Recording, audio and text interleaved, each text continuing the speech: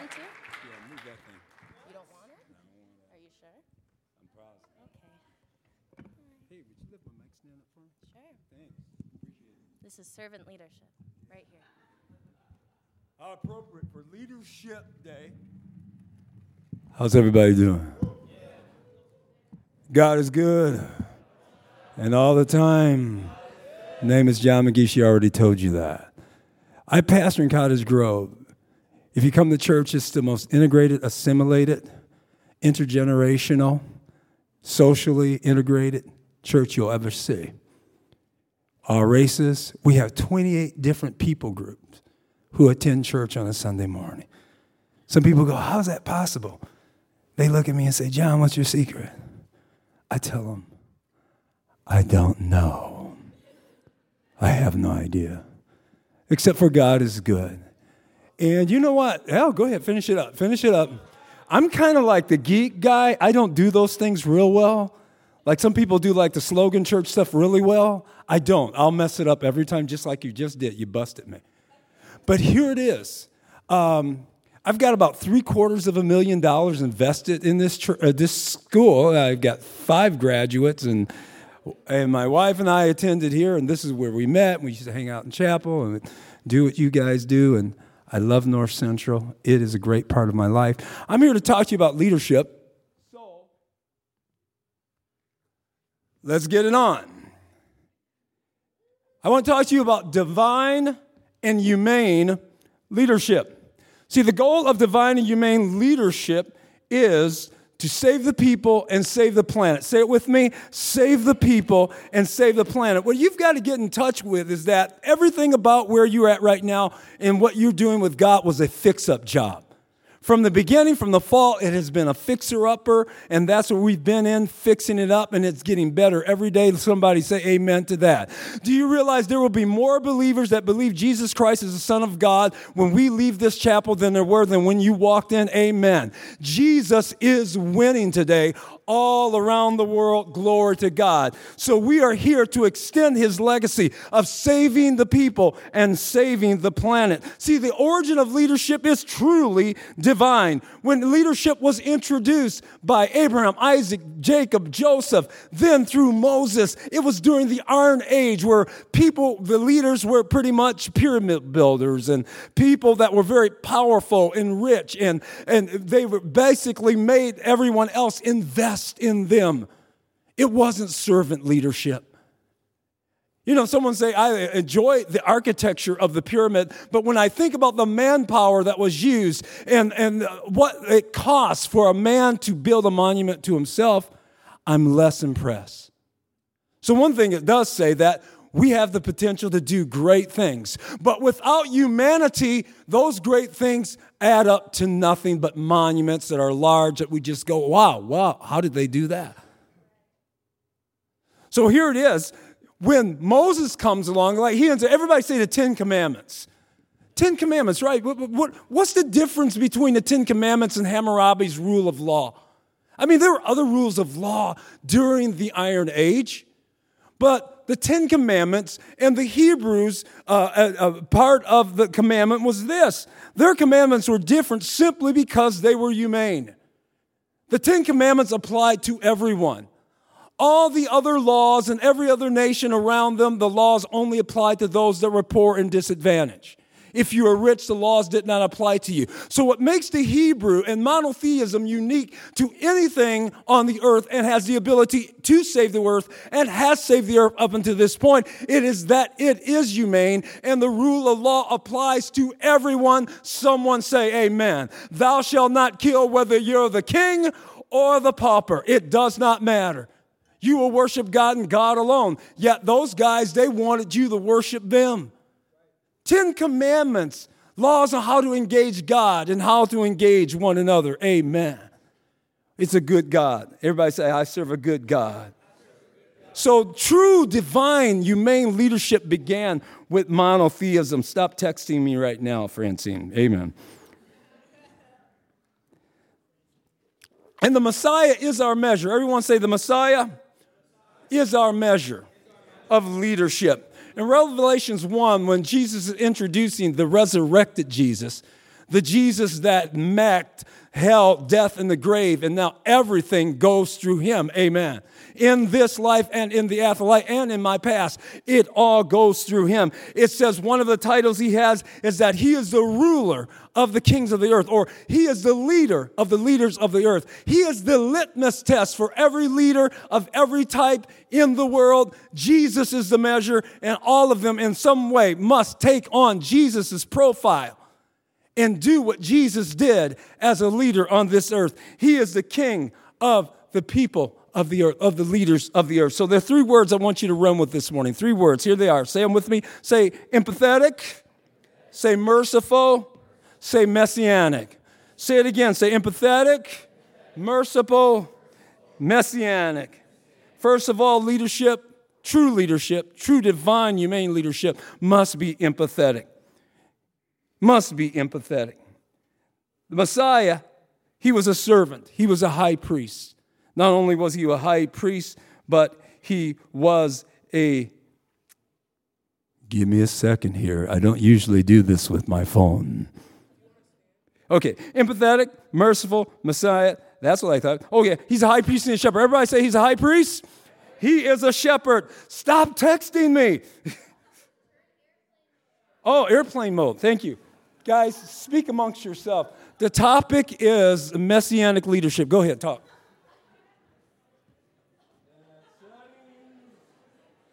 Airplane mode. Right on. Yeah. There it is. There it is. Save the planet. Rule the kings of the earth. 3 words. Say them with me. Empathetic, merciful, messianic. As empathetic, he's a servant, he's a high priest, and he's a shepherd. Jesus ascribed servitude to power. If you ascribe servitude to power, guess what? You have the ability to save the earth. You have the ability to save the people. He said in Mark 10, Jesus called them together and said, you know the other leaders of the earth, they lord over you and they exercise authority over you, but not so with you. Everyone say, not so with you. And not so with me. Instead, whoever wants to become great among you, he must first become a servant. And whosoever wants to be first must be servant of who? All. For even the Son of Man did not come to be served, but come to serve other and give his life for many. Amen and amen. So first of all, he's a servant king. After that, he's a high priest. For the scripture says we have a high priest that understands our feelings, that understands where we are. That's why he died. That's why he said, not my will, but thy will be done. You know, Jesus was most human when he was on the cross, and when he was hanging on the cross, he said a lot of interesting things that people say when they're in pain. But this moment on the cross, he says these words that are really interesting. He says, my God, why hast thou forsaken me? What? And at that moment, Jesus, as the Messiah, identified with every human being on earth. All of us at some point in time feel like we are forsaken by God, feel like God may have forgotten us. That is part of our human condition. The scripture says, as a father pitieth his children, God understands that we have limitations and he does not hold our sins against us, but instead he embraces us and he's here to develop us. He is here to help. Jesus is here to help this morning and he understands the way that you feel. I've learned a lot from Jesus. I am a 40-month pancreatic cancer survivor. Right on.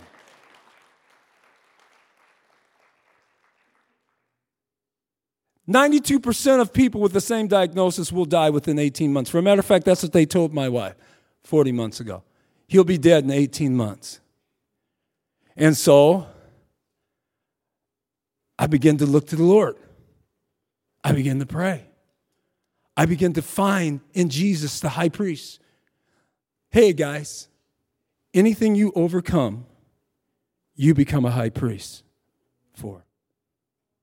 Everything you overcome, you become a high priest. There were times that I was in treatment and I would have to do funerals for guys that were in treatment with me because they would pass away before me. One of them called me one night and said, John, I'm going to drop the treatment. I said, well, what? He says, well, what I want to ask you is if I die, will you do my funeral? And I paused a second and said, but what if I die before you? Will you do my funeral? He said, no, John, I will not do your funeral. but promise me, if I die, will you do mine? Say, yeah. So he's going to do some holistic work, and then he dies within 3 weeks of the phone call. And so his wife says, you're doing the funeral. I said, yeah, but it's on Tuesday. I'm in the second day of treatment on that day. But I made a promise.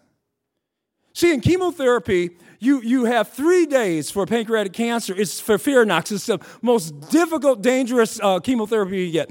You have 3 days where one day you're hooked up for 9 hours and they're poisoning you. Then you wear a portable pump where they pump you for a couple of days. And so I'm doing David's funeral. And while doing David's funeral, I have the pumps attached to me, and I have chemotherapy tracing through me. It's one of the most ironic experiences that I ever had in my life.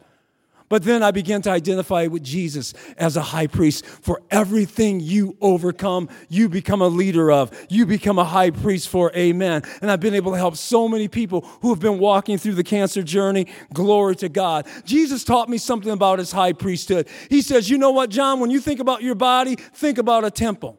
And Jesus said about his body, tear this temple down. In 3 days, I'll build it up again. So every time I would go into treatment for 3 days, I would think about what Jesus said. I would go in thinking, you know what? This stuff is going to kill good cells and bad cells. But on the other side of it, Lord, I must make a determination that I will build it back up again because I can do it with your help. Let the church say amen.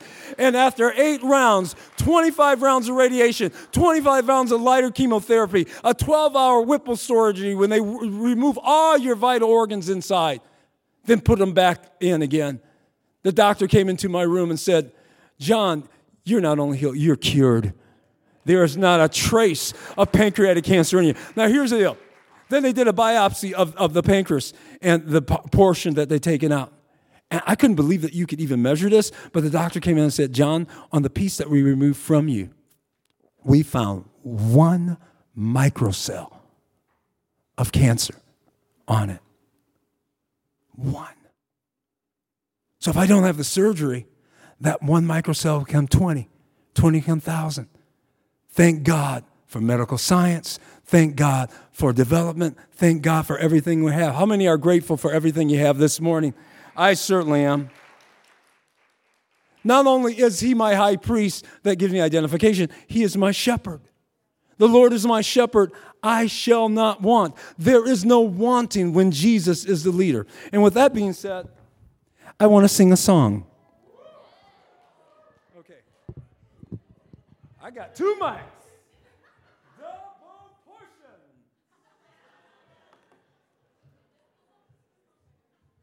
So the doctor told me, John, you have pancreatic cancer. You've got 6 months to live. Then he gave me the bill. I said, doctor, I can't pay this in 6 months. Okay, John, I will give you 18 months to live. Amen. So I was a little irritated by how inconsistent he was with what he had to say. So I shot him. Judge gave me 18 years. Ah, come on. That's funny. I don't care where you're from. The Lord is my shepherd, I shall not. He makes me lie down in green pastures. He leads me beside the still waters. He restores my soul and clears my path in righteousness for his name. How many know this song? Surely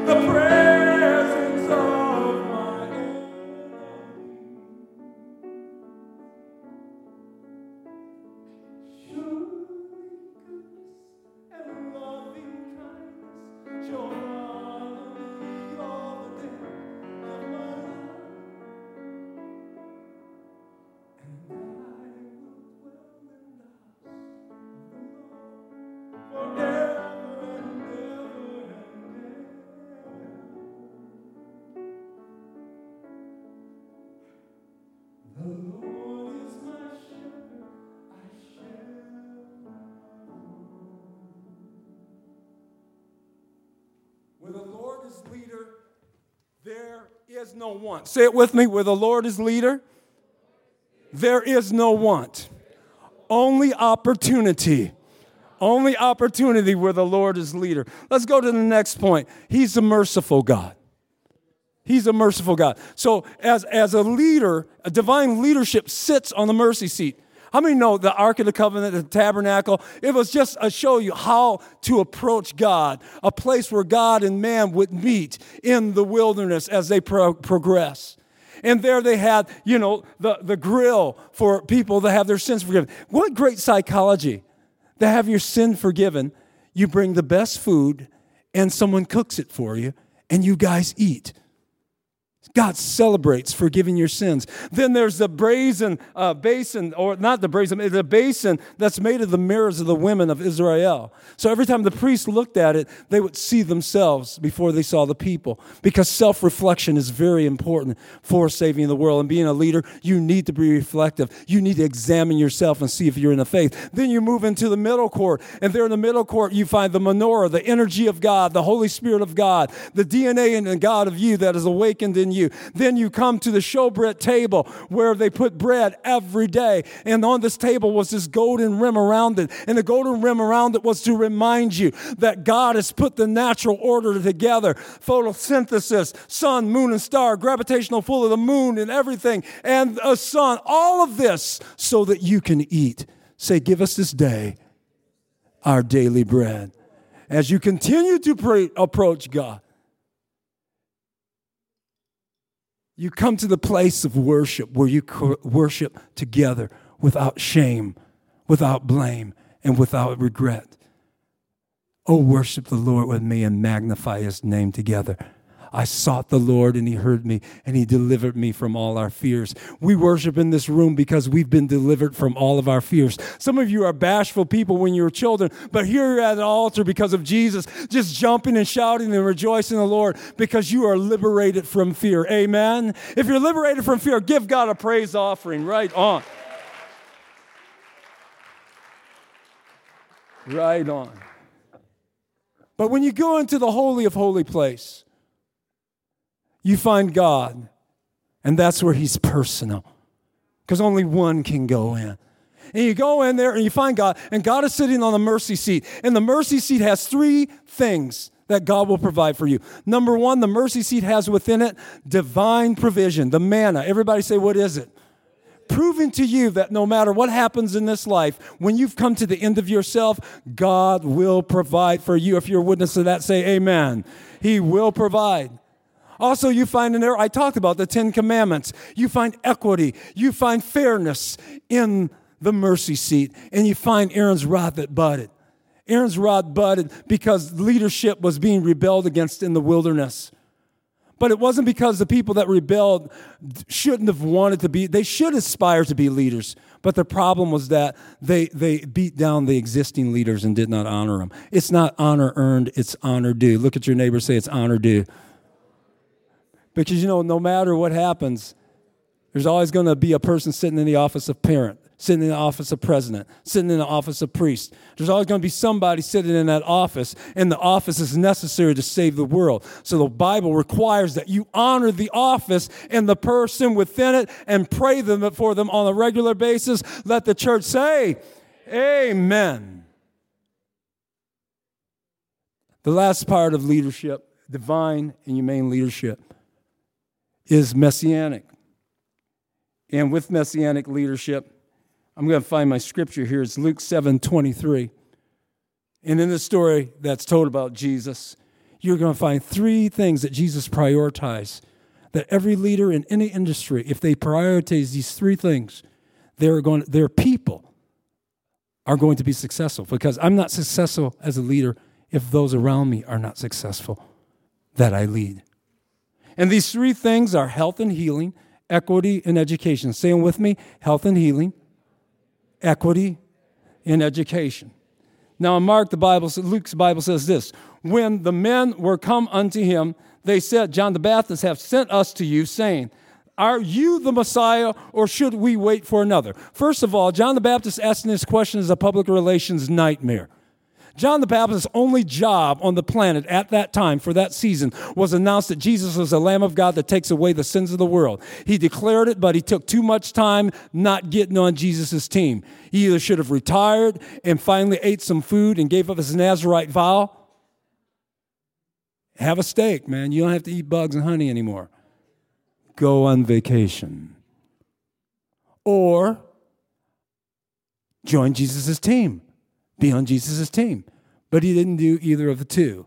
Instead, he got guilty when one of his disciples asked him, and he said, I must decrease so that you can increase. Yeah, really, dude, you need to get off the scene. But he didn't. Then he ended up in jail, and in jail, a little bit upset, a little bit unnerved, wondering if he was going to die. And in that moment of despair, he sent disciples, because maybe if Jesus is not the guy, then maybe I'll get out of this prison. Maybe I'll get out of this jail, and I'll get to finish my mission that I thought I had finished. But it wasn't true. He made a couple of wrong choices. Everybody makes wrong choices around there, right? Amen. It's not the end of the world. Made a few wrong choices. So the disciples came to Jesus. They said, are you the Messiah? Wait for another. The Bible says that Jesus didn't say nothing. And that's one thing leaders have to remember. The Bible says he actually began to work for an hour. He healed people, ministering people. He was doing what he was doing when those guys came to question his validity. He kept doing the work. Look at your neighbor and say, keep doing the work. And don't answer your critics. Keep doing the work and do not answer your critics. Let the work speak for itself. If the work is not speaking loud enough, work harder. Keep working, because what you do will produce. It will happen. So finally he said, he looked up after an hour. He said, tell John these three things. He said, in the same hour, he cured many people of their sight, evil spirits, and the whole thing. And Jesus replied, he said, go back and tell John what you've seen and heard. Tell him the blind receive sight, the lame walk, and the deaf hear. Everyone say health and healing is a priority. Anything you do in this life, if you're concerned about the health and healing of others, if you're concerned about the health and healing of yourself, you'll be okay. It'll be okay. Then he said, tell John that the lepers are cleansed and the dead are raised. Everyone say equity. Because the lepers were the outsiders. You're not supposed to touch a dead body. All of this is uncleanness. Think about bias in your culture. Think about bias all around you. What are the predisposed things that we think about that we think are unclean? And the Lord is saying, don't call things I've declared clean unclean. What things must we unpack in our thoughts, in our ideas, and in our orientation? When you start learning, you stop growing. Keep learning, keep growing, because Jesus was about equity. If you could touch the leper, if you could touch the dead, you can touch your neighbor and love on them. You can care for the person that's along the side of the road and help them. Someone say amen to that. And finally, he said this. And the good news is preached to the poor. The good news is preached to the poor. Everyone say education. Because the reality is that if you educate the poor, the probability is that they won't be poor anymore. You begin to move the probabilities in the favor of humanity. You begin to move the probabilities in the favor of progress. You are benefactors of centuries of enlightened people that have given you opportunities that you must pass on to others, that go beyond the church. All the education majors in the room, stand up. Where are you at? All the education guys. Stand up, guys. There's the priesthood. Welcome to the priesthood. Welcome to the priesthood. Because you're going to have as much student loan debt as the guy that's going to be a hedge fund manager. But there's one educator, professor someplace that makes $120,000, and that's about the cap. Hedge fund manager has the same student debt. he will make nearly $1 billion. Some of them can. Someone say, well, that's not fair. Is he more important than the other? Does money determine if you're important? No. You're in the priesthood. You're servant leaders. You've laid down your life. And trust me, every time you're feeling it, educators, and you're out there doing the work, that's ministry work. That's ministry work. God will supply all of your needs according to his riches and glory. And finally, Jesus said this about being a leader. He said this to John. He said, blessed are those that are not offended that I educate the poor. They're not offended that I heal the sick. They're not offended that I would touch the unclean or unwanted.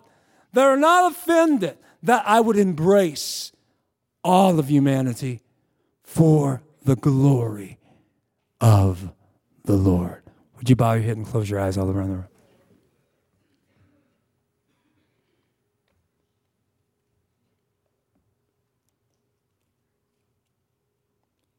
Education, equity, health and healing,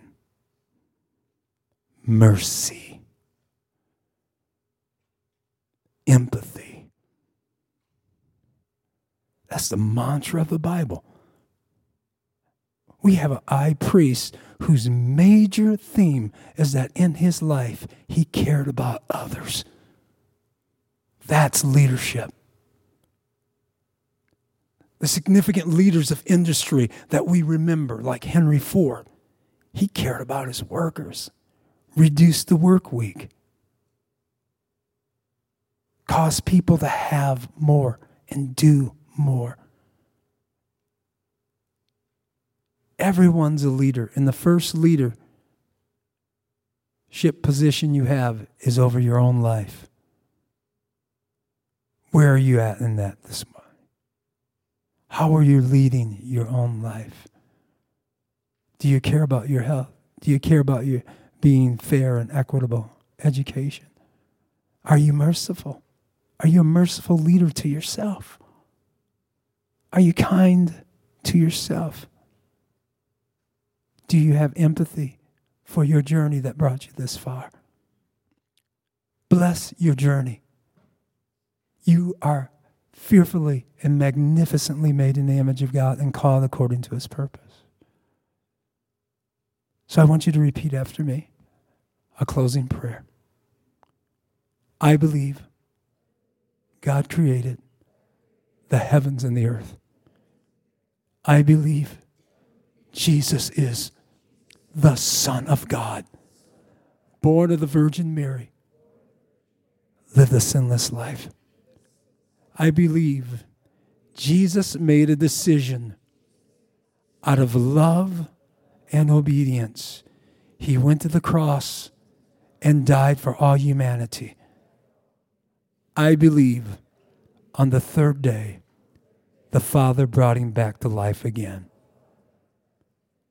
Now this part's really important, okay? I believe the same Spirit that raised Christ from the grave now lives in me, empowering me to do the good, acceptable, and perfect will of my Father in heaven. In the name of the Father, and of the Son, and of the Holy Ghost, amen. If he's your Lord, give him a praise offering. Thank you for being so attentive this morning. God bless you all. Can we thank Pastor John once again? That was such a great word.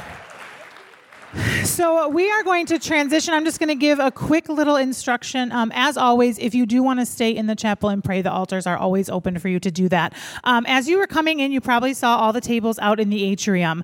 Since this is Leadership Chapel, we are hosting something called the Leadership Expo out in the atrium now for the next little while. If you've ever been interested in student leadership of any kind, Res Life or student organizations, today is the day where you can sign up to get more information about how to apply for those positions for next year. There will be some student leaders and Res Life leaders out there to answer your questions. You can pick up a pamphlet to apply. You can pick up information on all of those positions. So if you've ever even just thought about it a little bit, grab some information, stop at one of our tables, and you are officially dismissed. Have a great day.